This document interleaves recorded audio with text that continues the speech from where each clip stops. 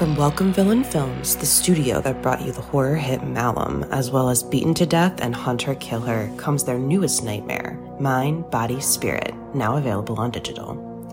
Directed by Alex Haynes and Matthew Miranda, and produced by Dan Asma, Mind, Body, Spirit follows Anya, an aspiring yoga influencer, as she embarks on a ritual practice left behind by her estranged grandmother.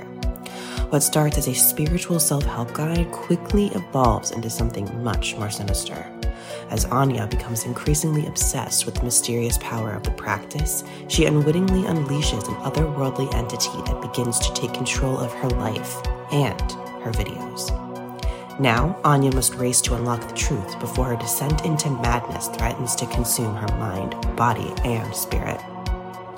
During its festival tour with stops at Chattanooga Film Festival and the Unnamed Footage Festival, Mind, Body, Spirit garnered praise from critics who call it a found footage version of Hereditary and a knockout found footage horror movie for the live stream era.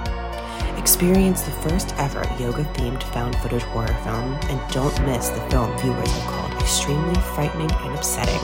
Available now on digital anywhere you rent or buy movies online, including Prime Video and Apple Plus. Don't touch that dial. You're tuned in to the Dread Podcast Network.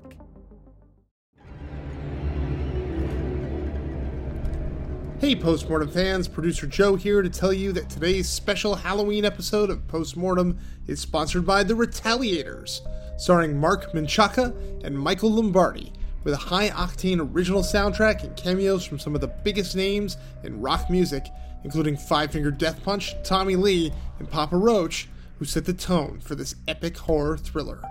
Don't miss the film critics are calling a pure cinematic masterpiece. The Retaliators, now available to rent or own on digital.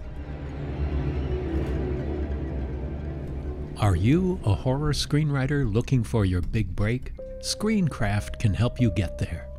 This year, Screencraft's horror screenwriting competition brings horror heavyweights to its jury, including writer-director-showrunner Mike Flanagan of the hit Netflix shows Midnight Mass, The Haunting of Hill House, and The Haunting of Bly Manor.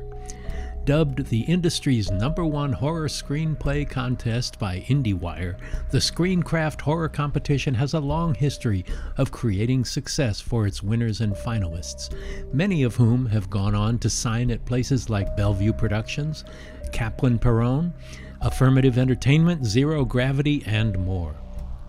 Winners will be accepted into the Screencraft Development Program and receive personal introductions and phone calls with top Hollywood literary managers who are looking for talented, emerging film and TV screenwriters.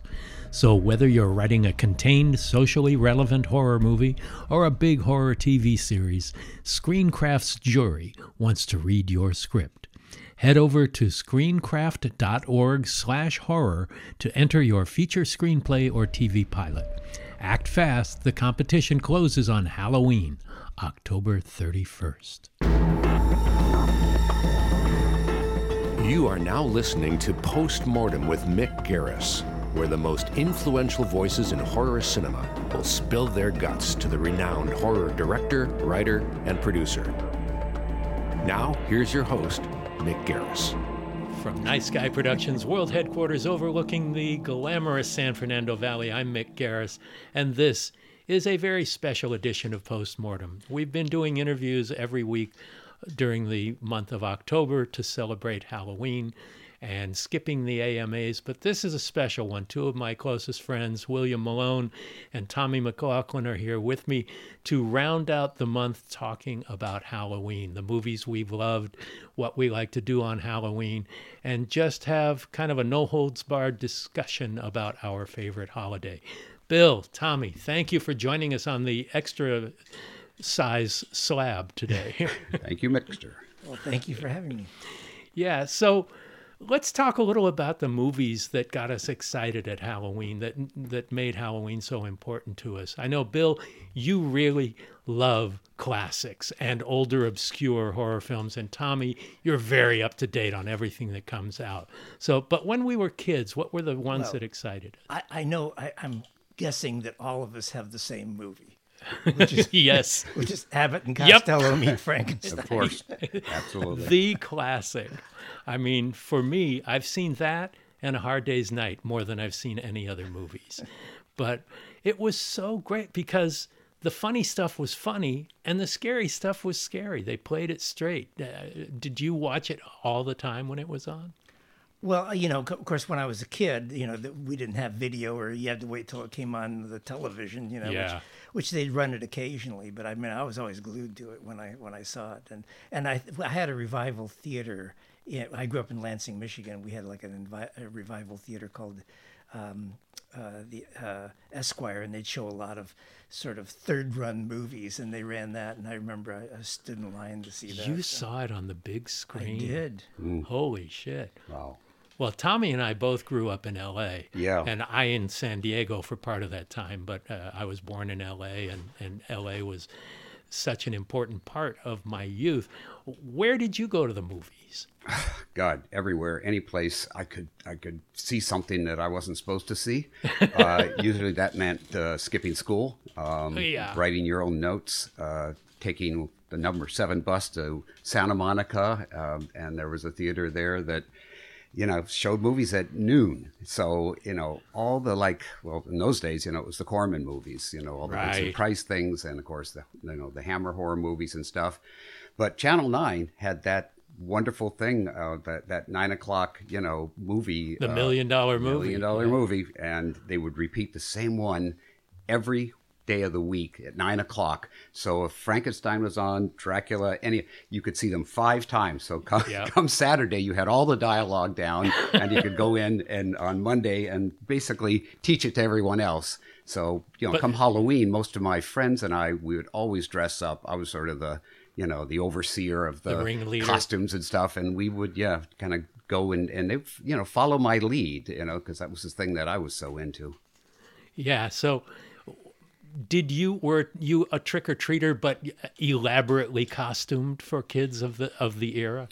Yeah, I mean, we would kind of do our kind of quick trick or treating, and then we'd go into the hooligan mode of, you know, running around and getting up on billboards and stuff, and our costumes is, you know, waving at the crowd is, you know, it's this thing of, we were a bunch of kids that wanted attention, and the best way to do it, as we all know, is put a mask on, you know, put on enough makeup that nobody recognizes you and you can do anything you want.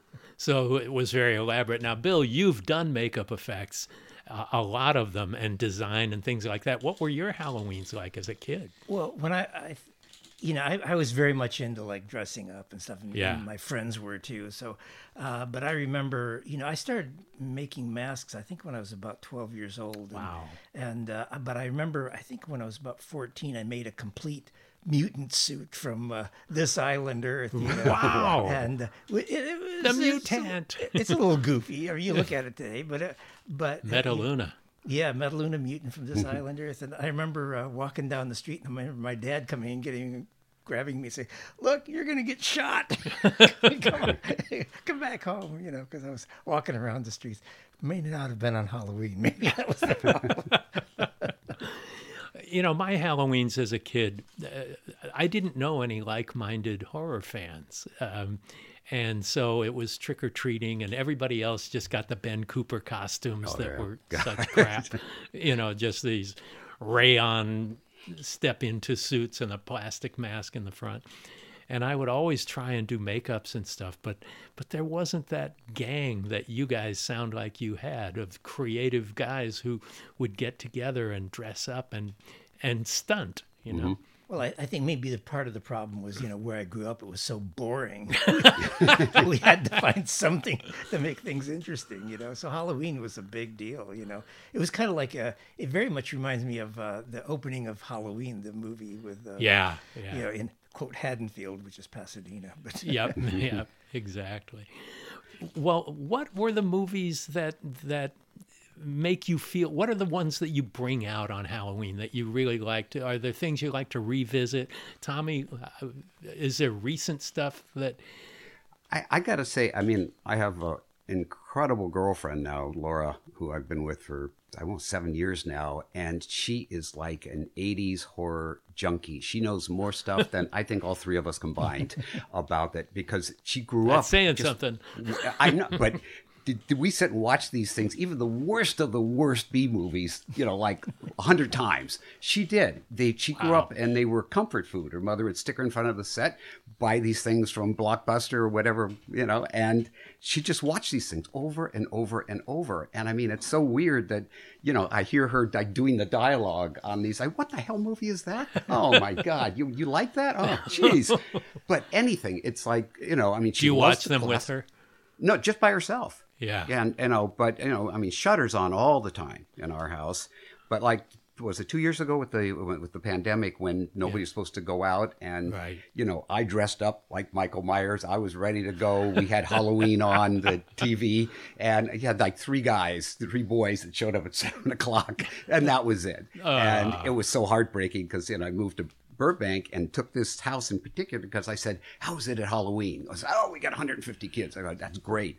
So now I've got it all fixed up. I was out there at 3 a.m. putting up the lights last night and, Wow. and of course, fucking Spirit and these stores, I see something and I buy it, and then if it doesn't work, I send it back. But there's so many places now where they get really good makeup artists that are creating these things. So some of it looks, really great. And some of the audio animatronic things, it's like, holy shit, how much is this? 150? Well, let me see. I'll open it up. It's not that great. Send it back. If I get one that's great, okay, keep it, and then sort of putting together a museum up in my top floor with all these things and, drag them out. So this will be your first year in Burbank at the new house where you have this, right? Yeah. So that should be exciting. To answer your question, it's Halloween. There's something about the music, all of that, and having seen it first day, literally the first evening show in Hollywood, and to see popcorn airborne. I mean, people, it was the beginning of that whole people just going crazy in the theater. Where Exorcist and those ones, they sat down and were like afraid. This was like just the jump scares and all that, which was so much fun. And that, all those themes that we have now with, the Nightmare on Elm Street and I mean, so many of them. And, of course, I don't think anything's going to beat Suspiria. I mean, that thing by Goblin, it's just great, So, I mean, all that stuff sort of like plays on a little speaker in front of my house, that's fantastic. All through October. When, as an adult, the first most really impressive Halloweens that I had, Bill, you and Bob Burns put on these amazing displays and shows that people would line up down the block outside of Bob's house, and you'd have a theme. Like, I remember Creature from the Black Lagoon was one of the best ones. Tell me about the history of that. Well, it's really, it's all Bob Burns. I mean, Bob started doing that. In case you don't know, Bob Burns, helped like Paul Blaisdell in the days when they were doing things like, the She Creature and it conquered the world and stuff like that. Big horror guy. And he has a house in Burbank, and he would put on these amazing shows, which he started out very small and it just kept getting bigger and bigger. And he has a lot of friends who are like, the guys who did Star Wars and, all kinds of makeup effects guys and guys art like directors and stuff. And the shows got just amazing. And I remember one year I went to Bob and I said, well, I'll build Creature from the Black Lagoon suit, like the Universal one, if you'll put on the show. And he did, and he got like these guys to build this cave in his driveway and with then, the petrified arm of the creature. Those things are great. I was in line. I wasn't creative like you to make that stuff. I would just be one of the geeks in line going, what has he got this year?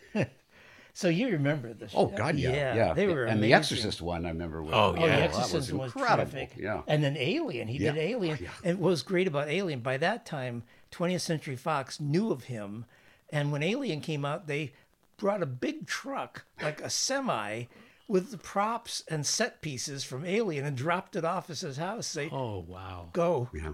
Wow. Those are the two I remember best, are Creature and Alien. Yeah. And two of your favorite movies. Yeah.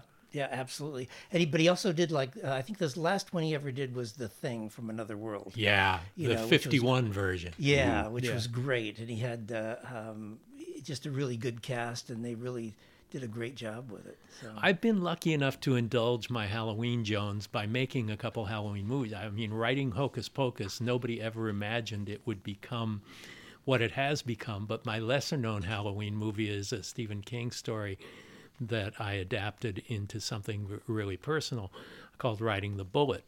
And that takes place Which is in my Halloween. favorite Mick Garris movie. Oh, thank you. You know. Thank you. Not that many people have seen it. But and I also did a Halloween episode of Once Upon a Time that I had the best time. And that aired on Halloween, so it was shot beforehand, but I was also shooting my next episode of Once Upon a Time on Halloween. And so we're shooting Halloween sequences for the one show that's going to air, and then on Halloween we're shooting in Vancouver with sequences that we're watching the neighborhood around us. All these kids are trick-or-treating and stuff while we're shooting. So I just love being able to have incorporated this passion into the work. Now, you guys have both done iconic stuff in the genre.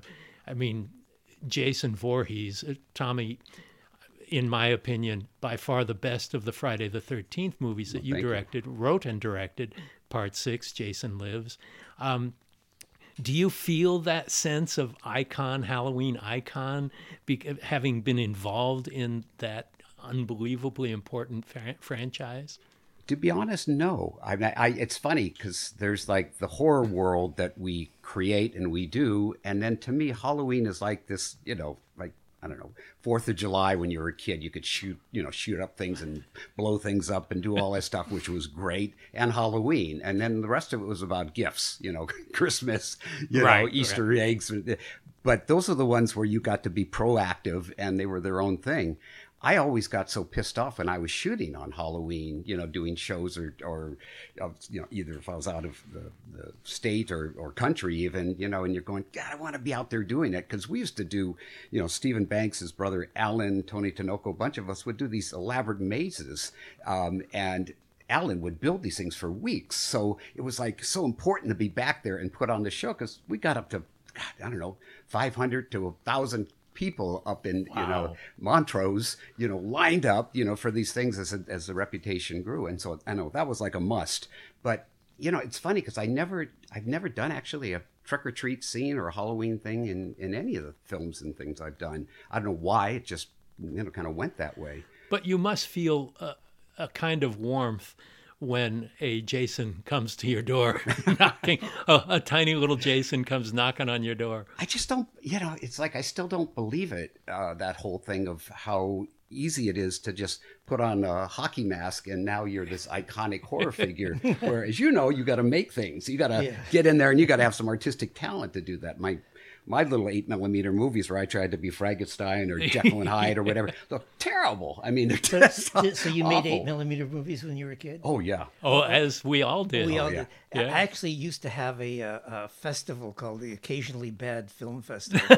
And it was people who were like, major people in the film business who would like bring their 8mm movies when they were kids, and we'd run those. Oh, that's great. It was great fun. I made one called The Return of the Count, a Dracula movie that had, I built a coffin for it and everything. It was really fun, but I wasn't nearly as enterprising as you were and advanced in actually being able to make masks and all that stuff.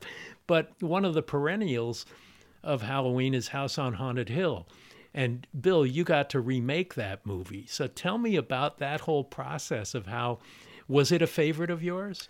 Yeah, actually, it's funny because before I made it, I had been thinking for some time, I said, what's going to be coming back heavy? And I said, well, everyone's getting older. They're going to die. Ghosts. So I really want to make a ghost movie. And then when I got a call from Joel Silver saying that they'd bought the rights to the William Castle catalog and they were thinking about doing a remake of House on Haunted Hill, I said, I'm in. Well, you knew Joel Silver because you'd done several episodes of Tales from the Crypt. Tales from the Crypt, and then the show Perversions of Science, which was the right. spin-off, That was a pilot that you did. And then I also did a pilot for them for NBC, I think it was. Yeah, well, about House on Haunted Hill, tell me about that process of how you go from this Vincent Price classic to doing something for a contemporary audience. Well, I mean, first of all, when you're remaking a film like that, I think that it's got a lot of weight to it in terms of that the fans are going to be really upset if you make something that's... You've got custody. Yes. And actually, the writer, Dick Beebe, who was a lovely guy but had a little problem with with the drink. Oh, dear. He spent like 6 months writing the screenplay, and I honestly think that he wrote it like the night before he turned it in. And that almost got the project sunk. And I talked to the studio, said, let's think about this. And I got Dick, and I said, let's go watch the original movie and let's write down everything we like about it. And I said, let's put all of that in the movie, and which is what we did, And then it was a really interesting experience doing that. And like I said, I was very aware that the fans would be upset if I peed on it in any fashion. Yeah. And you ended up making $100 million grossing movie, which is pretty phenomenal. Yeah, it did pretty good, yeah. It did great. And that opening sequence is so classic. It's really iconic. It's funny, some of that, like basically the way I co-wrote the script, and the way it worked is Dick Beebe wrote most of the dialogue stuff and character interactions, although we both worked on the basic stuff, the plot line together. But I wound up writing all of the scary stuff, and the whole which thing is only right. Well, I mean, that was, we figured out which each person's, best their strengths were. But anyway, but that whole thing of like the roller coaster rides and all that stuff, that really came from when I used to work at Don Post Studios, because they used to send me to these like Disneyland and Magic Mountain and stuff like that, because we sold masks there. And I remember thinking, well, these rides aren't scary. I said they should be the imminent threat of death, Right. So I came up with a whole bunch of different rides that they could have done, and that the one in House on Haunted Hill was one of them. I also had another one called Walk the Plank, which was a 200-foot tall funnel that had a plank, and you had to walk across it. And in the middle of it, they dump you into the funnel, and you go flying down, a couple hundred feet. Now, some people have a strange idea of entertainment, Yes, to they quote does. Tom McLoughlin and his autobiography. Terrific book. But speaking of iconic, Bill, you also sculpted the William Shatner mask that became the Michael Myers mask in Halloween when you were working at Don Post Studios. Guilty as charged. Wow, I never knew that. A lot of people don't know that. But Tommy, your connection with Friday the 13th, tell me how you come after 5 movies and make a very specific... It seems like you were allowed a lot of freedom to make a movie that reflected your personality. It's the first one that's genuinely funny. To me, I always tell people that Jason Lives is Scream before there was Scream. It was a self-reflexive, genuinely funny, genuinely suspenseful and scary Friday the 13th. And the odds against a number 6 being a terrific movie are really high. So tell me how you jumped into it. I guess I don't know if you want to say lucky or not, I didn't want to do slasher movies. I didn't like slasher movies. I thought Halloween was amazing. I thought the first Friday the 13th was great because it was a great twist. But after that, as you know, we were going around this town trying to sell our scripts. I wanted to do gothic horror stuff, based on the kinds of stuff I grew up loving. But it's like, kid, hey, listen.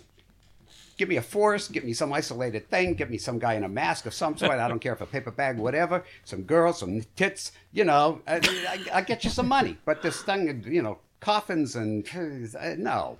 So One Dark Night you're talking about having done. Well, yeah, because it took forever to get that made. Well, even after I got that made, it was sort of like, came and went, and kind of disappeared, but then kind of had its own life with kids because it was PG, which I didn't want. Right. And all these little kids saw it. So, now when I go to these conventions, it's like, dude, you scared the shit out of me when I was under the bed, and it's like, I had no idea. Because as far as I was concerned, it was like a very long wait and then a big payoff. But that's the way the movies used to be. We sat, when I watched things, what was I watching the other night? Son of Frankenstein. And I go, we sat through all this dialogue. We waited, for the Igor scenes and, and the things that, we wanted to see. But the little boy, I remember, really kind of pulled me in, because I could identify. So Friday, I wanted to have kids. Hello. Yeah, he was great. So, I thought, I'm bringing in kids. I'm bringing in underwater fights and stuff. The budget, wasn't going to be any more than what it was, which is like $3 million for that thing. And somehow, because we had, Don Barron's, as our production manager, he kept cutting my Steadicam shots, kept cutting my crane shots. So we came in under budget. So, the whole thing was sort of like, okay, I'm going to do this.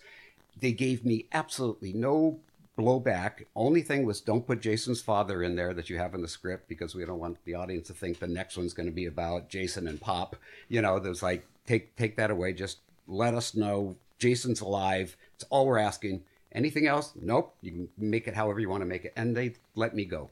So it was, I guess that can't happen anymore from what I hear. It's too many chefs, to anything you get on. It's like it's such a conglomerate of people that all have a say-so. So, well, the big thing you got away with, though, was the comedy.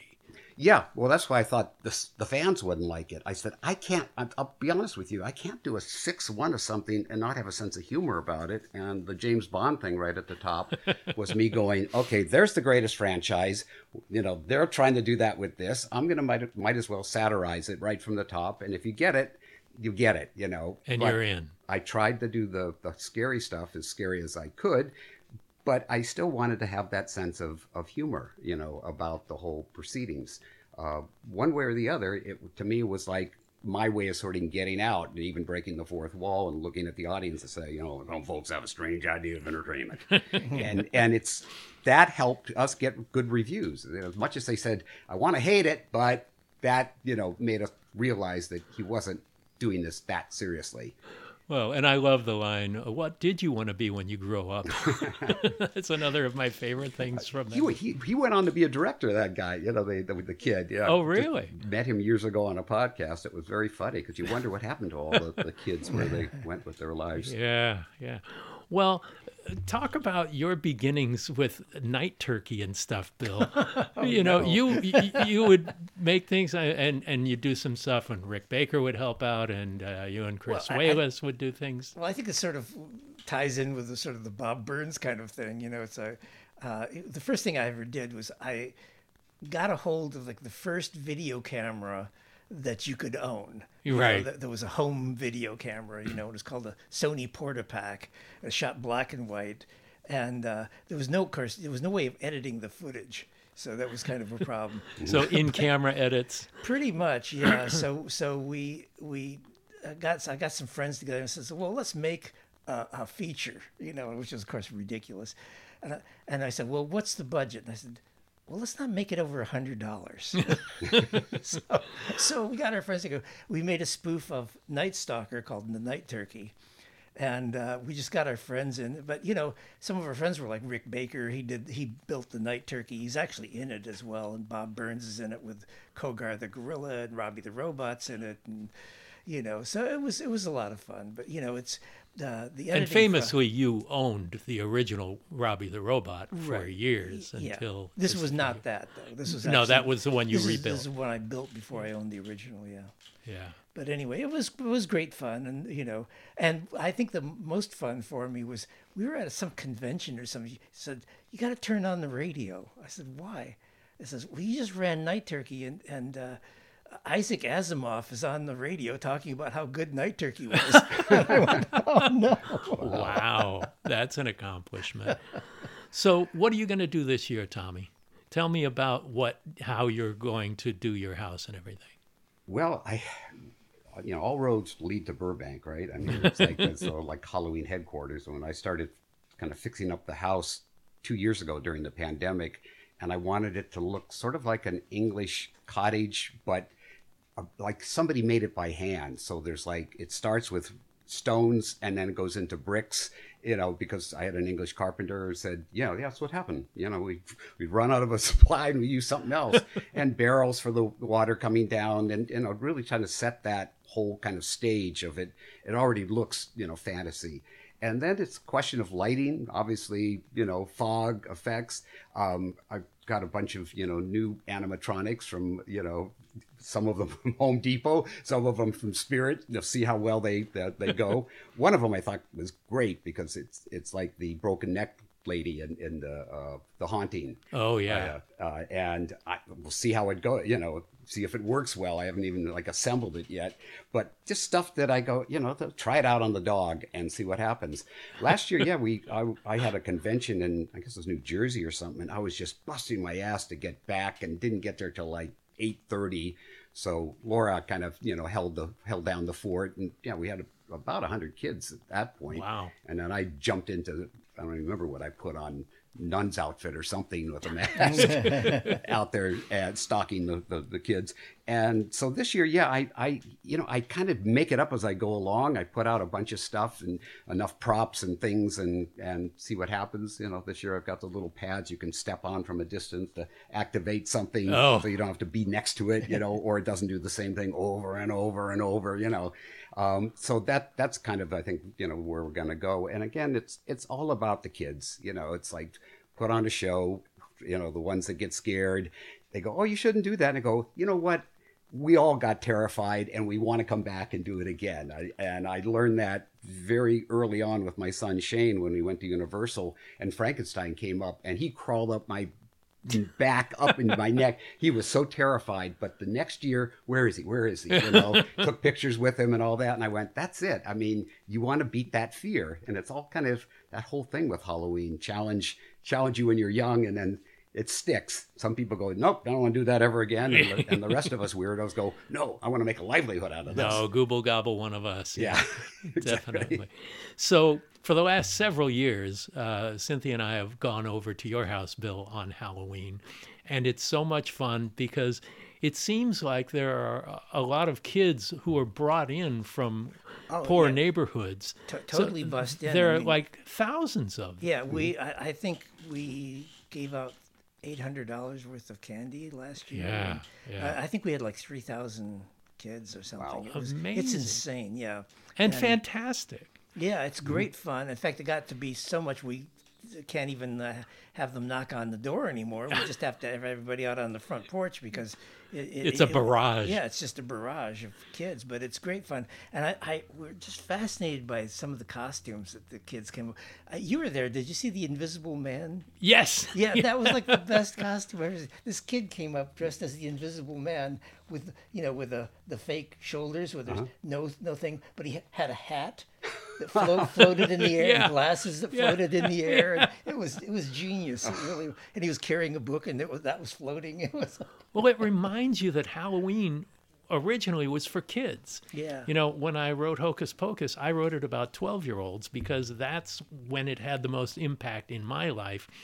And when they made the movie, they turned it into 16-year-olds. When I was a kid, the 16-year-olds would steal the candy from the 12-year-olds. Yeah. But now it's an all ages thing. Everybody loves Halloween. What was the first Halloween that you did something special? Like where you made a haunted house of your home?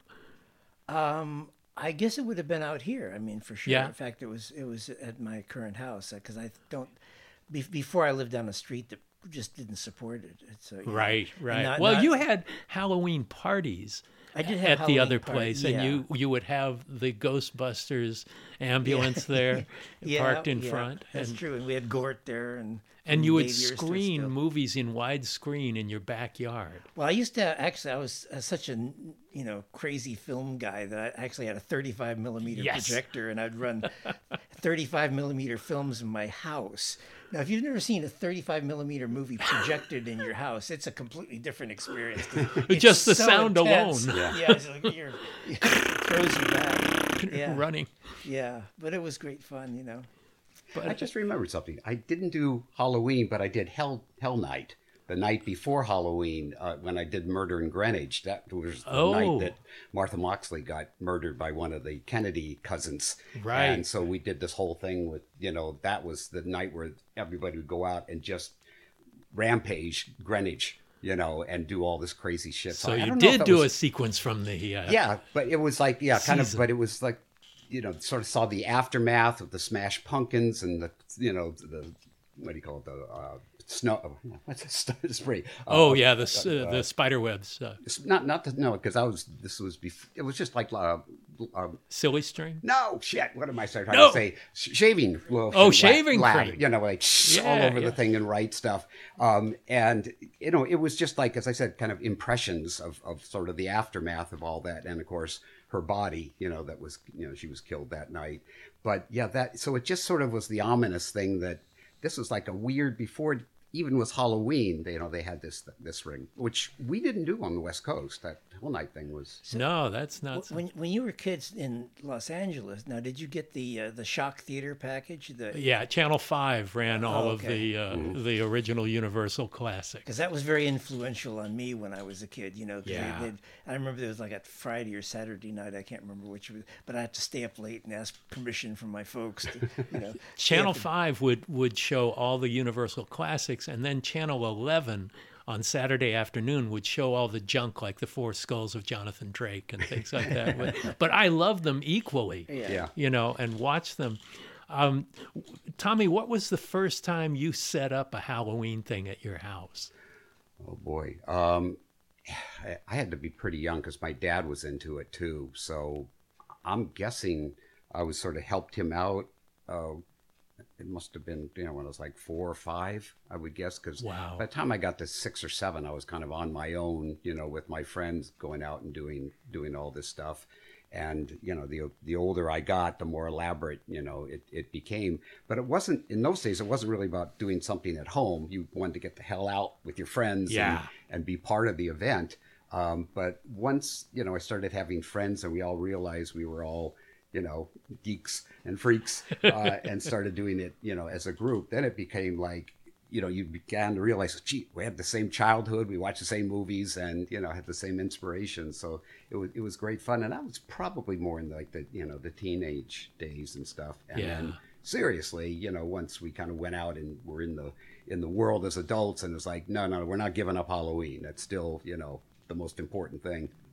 I was a kid who didn't know anybody who was into the horror genre around me. You guys were surrounded by people who celebrated Halloween the way I wished I could have celebrated Halloween. But I remember getting a walkie-talkie set and putting one in a tree on Halloween night when the trick-or-treating kids would come around and do scary voices into the walkie-talkie. That was as elaborate as I could get as a kid. But... just the whole idea. So, was this in San Diego? That was in El Cajon, a suburb of San Diego, when I did that. But I have such great memories, and I know you guys went to these as well. The makeup artists would put on spectacular Halloween parties. Yeah, they Rick would Becker rent. Still does, doesn't he? I mean, I guess Rick comes out and he shows all his family and makeup and stuff. I haven't been, so I don't know. But you would get Rick and Steve Johnson and Greg Canham and all of these guys trying to outdo one another and rent a hall in one of the hotels. I remember the Sheraton downtown that they had a rental hall. Do you remember going to those and seeing all those costumes and things? I didn't. I didn't even know about that. Somehow that was Oh, on my I went radar. to a few of them. Yeah. Yeah. They were pretty they're pretty great, amazing. yeah. They all tried to outdo, just like when they were making Thriller, which I was lucky enough to be a zombie in, Michael Jackson's Thriller. All of the makeup artists in town tried to outdo each other and make the most elaborate, fantastic zombies and put it on themselves and each other. And it's just so great. What do you think the appeal, well, for you, what's the appeal of Halloween, Bill? I guess it's just being able to dress up and become a different character for a night and just have fun with it. And, it's just no inhibitions, other than... Yeah. Well, especially when you're in a costume, you're far less inhibited. Yeah, it's just great fun. I mean, and for you, Tommy, what's the appeal? Probably Elvira's cleavage. When you could walk into Ralph's and see her full figure, with beer around her and stuff, I thought, okay, we're in the season. Well, you're sitting right where she sat when we did our interview. So. Oh, really? Okay. I can say something I'm not going to say. But I'm happy to be sitting where Cassandra was. Yeah, there's so many things, Mick. I don't know what to say. It's like... Now it's like it never stops. I mean, in summer, we have, what do they call it? Midsummer Night's Nightmare and right. Midsummer Scream. Scream. Yeah. And they, they're selling all the stuff. They're getting everybody prepared, showing you how to make your house into a haunted house. And it just keeps going, It's like there's no end to it. And as soon as it's over on November the 1st, next year, what you're going to see is, it's like you can't stop. I went to... oddly enough, a Halloween extravaganza in June or July of one year. It was Robert Skotek, the effects guy, and his brother and stuff. They put on this like elaborate Halloween show in the middle of summer, and I thought, this is cool. Why does it have to just be then? And then they started doing Midsummer Night's Scream, Midsummer Scream, yeah. And I'll tell you the other great Halloween thing I went to was actually I was shooting a show in New Orleans, and you always think of Mardi Gras, but Halloween there is awesome. I shot in New Orleans as well. That's right. That's 2 Halloweens that I was shooting in. Yeah. Well, we shot on Halloween during Riding the Bullet too, but New Orleans, they had a big Halloween parade, right? Big. Yeah, it's huge there. Do you ever go to Santa Monica Boulevard on Halloween? See all the drag queens. Oh, yeah. I mean, there are costumes, and I can't imagine what it's like today. They're so elaborate. Well, Hollywood Boulevard used to be a great place to go on Halloween, but it started turning violent and ugly. But it was so elaborate and safe and fun. Mm-hmm. Hollywood Boulevard in the 70s and 80s was a little skeevy, but you could still go down there and know that there'd be a big Halloween takeover. It wasn't planned or anything, but it was like what later became of Santa Monica Boulevard. Yeah. I love when the shops started to do that for the little kids. And in the afternoon you could go from store to store, and the little kids could get the candy and their Disney outfits or whatever. And again, it was like it made it really special, and of course very, very safe. But it used to be Halloween was more for the outcasts. Mm-hmm. When did it become so mainstreamed? Elvira's cleavage. I don't know. Good question. I guess as soon as there was money in it, what can I say? Yeah. As soon as it's like horror in general used to be like the funky stepchild, of movie making, and now it's like the major genre, and that. I don't know when that changed. I guess it changed somewhere in the 90s, I guess. Well, tell me some of the movies that you like to watch in the Halloween spirit. I put together a list of several movies that I really enjoyed this year, just to maybe stimulate some ideas for our audience. But Bill, I know you're mostly into a classic mode, or not just classics, but of another era that are not familiar, that are oddball. And so what are some of those that Well, I mean, there's some great ones. First of all, a lot of people don't like silent films, but I think it's because they actually haven't seen the good ones. Right. And there's some really amazing silent films like Faust, which is 1926, I think it was, more now. And then The Man Who Laughs, which is like, which is the precursor of the Joker. The Joker is like a definite lift from that movie. Yeah, Conrad Veidt with the smile. Veidt, who's, to my mind, Conrad Veidt's the greatest actor who ever walked the planet. Mm-hmm. If you watch the Man Who Laughs, you'll see an amazing performance. And, and of course, if you're talking about Halloween, you can't beat Frankenstein, the 1931 Karloff film, But there's modern films, too, I like. I know you're not as much a fan of this, but I like It Follows a lot. Mm-hmm. I thought that was a really well done, well thought out film, and has a really nice, weird tone to it. And a very distinct visual style. Yeah. There was a directorial choice there. Yeah, very John Carpenter Steadicam, it became to me very, Yeah. Which I love, it's like we steal from the masters, and as far as I'm concerned, he created a style there. We call it influence. Yeah. Yeah, but I mean, that was almost all master shots too, which very difficult to generate horror and suspense in master shots. Yeah.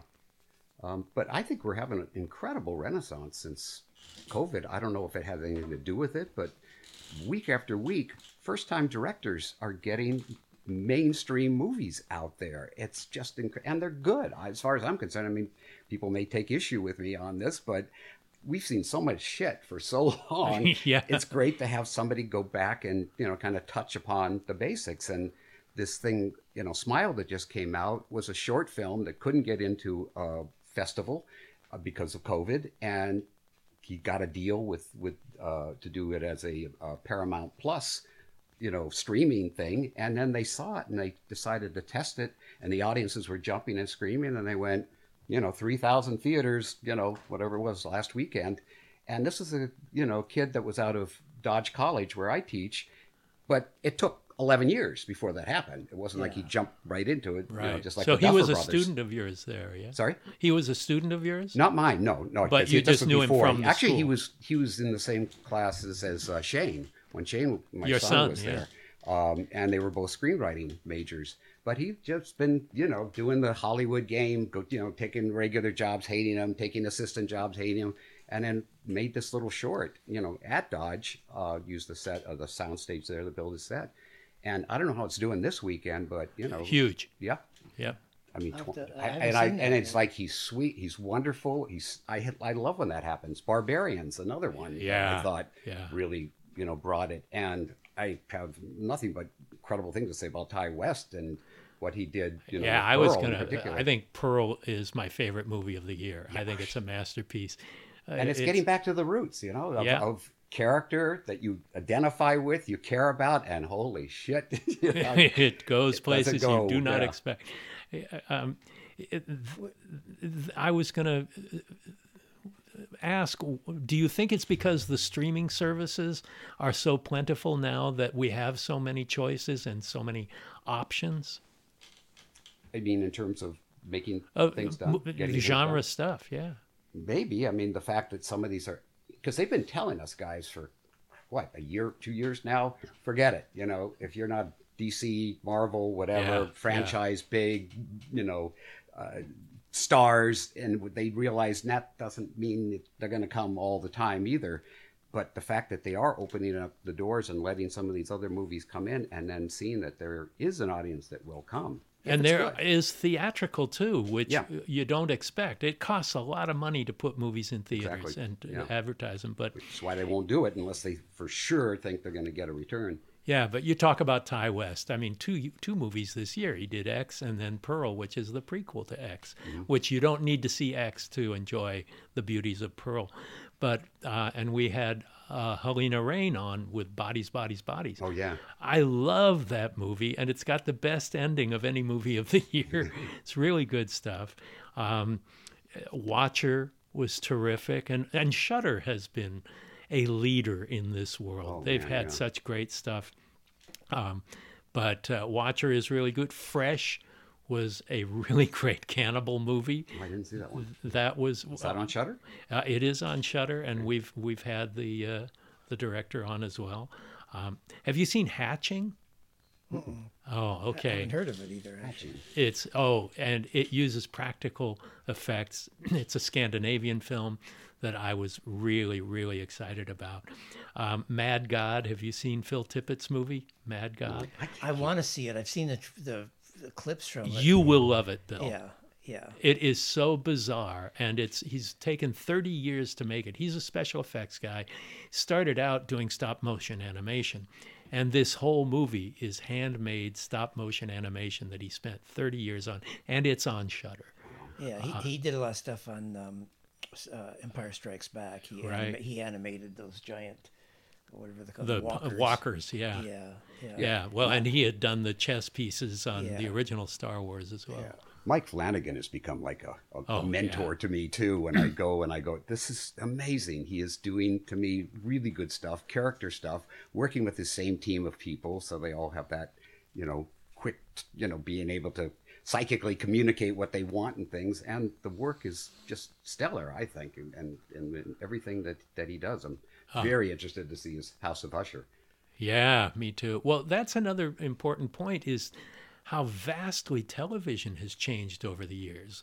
In 2005, when we did Masters of Horror, there was no horror to be found on television. Mm-hmm. Nobody was interested. No. Showtime wasn't looking for a series, but Anchor Bay was going to finance it regardless. And we managed to do something and pull it off, maybe because there was so little horror around, that so many great people agreed to be a part of it and did something special. But now every horror is everywhere. It's on every streaming service. It's on the networks. You've got American Horror Story year after year after year, and spin-offs and all that stuff. Midnight Mass, back to Flanagan, is one of the best things I've ever seen. Yeah, that's like a masterpiece, and so personal too. From his past and stuff, bringing in things that... Yeah, the Catholicism, and you yourself come from that world. Yeah, when I finally met him, thanks to you at the Fangoria thing, I said, well, one altar boy to another, you did a great job. But yeah, growing up Catholic, there's so much of that stuff, Exorcist, all those things. It's like, yep, we know that. For a lot of people, it's like, oh my God, what is, that happens? It's like, oh yeah, we got Exorcist stories, we got holy water stories, we got all that stuff. But it's just incredible now too, because I teach. It's almost 10 years now. I can't believe it. I have no business teaching. All I do is I share, and I say all I can do is inspire. You're not going to learn shit in a class. You're going to learn some of the stuff about the craft until you get out there, you guys, and make it and fail and go, oh, I won't go do that again, or wow, that worked. Try to do it again. It ain't going to work. This is a business where you just have to keep flying on your instinct. But here you're going to learn a craft. Here you're going to learn there's a 3-act structure, but you can flip it around if you choose to. Start with the ending and go back, whatever you want to do. But I'm now trying to program to call everything for the screen, whether it's the screen of that phone or the big IMAX screen. We're making things for the screen. Television, that's where we go and see things. If you got a tiny TV, you sit close. Big, you got a big one, you sit back. But there's, to me, with going and see Jaws recently in IMAX, remastered, was as great as the first time I saw it. The water looked like it was, the 3D version. I saw both Jaws of them. 3D it was amazing. Blew me away. And not the movie Jaws 3D, but the original Jaws in 3D. Yeah. It was like seeing it fresh, seeing it for the first time, like you say. And it's like a masterclass of everything that's right. Characters, humor, not seeing the thing for a long time, the music, the movie happening in your head before you actually see anything. I'm trying to get these, kids down there to see it. And it's like, oh no, I rented it. Don't rent it. Go in the theater, for Christ's sake. And I'm not a big 3D fan, but that movie, the way it's like it was shot that way intentionally, but nobody ever thought of it. But just Spielberg shoots in 3 dimensions regardless, and you can learn so much from that. But I'm going back to Catholic horror. Have you guys seen 30 Coins? It's a Spanish series in Spanish by Alex de la Iglesia, who is a brilliant filmmaker in the genre, and it is so original and scary and sexy, and the actors are all fantastic. Did you watch the whole series? I did. It blew me away. I just thought it was fantastic. And Tommy, where can you see this? HBO Max. HBO Max. Okay. And I hear that there is a new season coming. Wow. And we're supposedly going to be getting Alex on the show. He's shooting in Spain right now, but amazing stuff. And last night we saw a really good Halloween movie. There was a screening. Our friend Alejandro Brugués and Mike Mendez, along with 3 other directors, Damian Rugna and Eduardo Sanchez and Gigi Saul Guerrero. It's a 5-part anthology, Satanic Hispanics. It's like nightmare cinema, but with Latino themes and the like. And it's so much fun. And those kind of movies are just right for Halloween, it seems to me. Yeah. Really fun. What are you going to watch Halloween? Abbott and Costello meet Frankenstein. I mean, we're usually there at your house on Halloween, and after we give out the candy to all the kids. Well, we have a problem this year. Oh, that's right. Your Yeah, projector's my projector broken. took a dump, so. Oh, you haven't gotten the new one yet. No, it's weird. It's just like trying to get this thing fixed is like a nightmare because it's like it's considered pro gear, Right. And so you can't just like have anybody come in and fix it, and it's Right. You can't call the Geek Squad. yeah. So actually, I've ordered parts from Japan, so hopefully. Actually, I even bought the workshop man. I'm one of those guys who like goes, "Come on, anybody can fix this stuff." You know? Well, you are such a technical wizard. Look, I there's a lot of stuff I can do. I'm not an electronics guy. I know how to hook stuff up, but actually getting it and soldering stuff, but if I bought the workshop manual, and apparently it's all like plug-ins. So it's just pieces you order. Yeah. So hopefully I'll be able to get it running. We'll find out. See how good I am at this. Yeah. So we may not be seeing a movie. Might not. At I don't Casa know. So, Malone. Yeah. What are you going to be watching on Halloween? Probably not going to be watching anything. I'll be out on You'll be out on on the yeah. streets with the people, with the kids. And that'll last late. It used to be that things would end early because it was a kids' event, but not so much anymore. I mean, I tend to put it on, AMC, whoever's like running back-to-back movies, and you just kind of have it in there. So if you go in to go pee, it's like, oh, look at, and you sit there for a few minutes and watch, and I got to get back out there.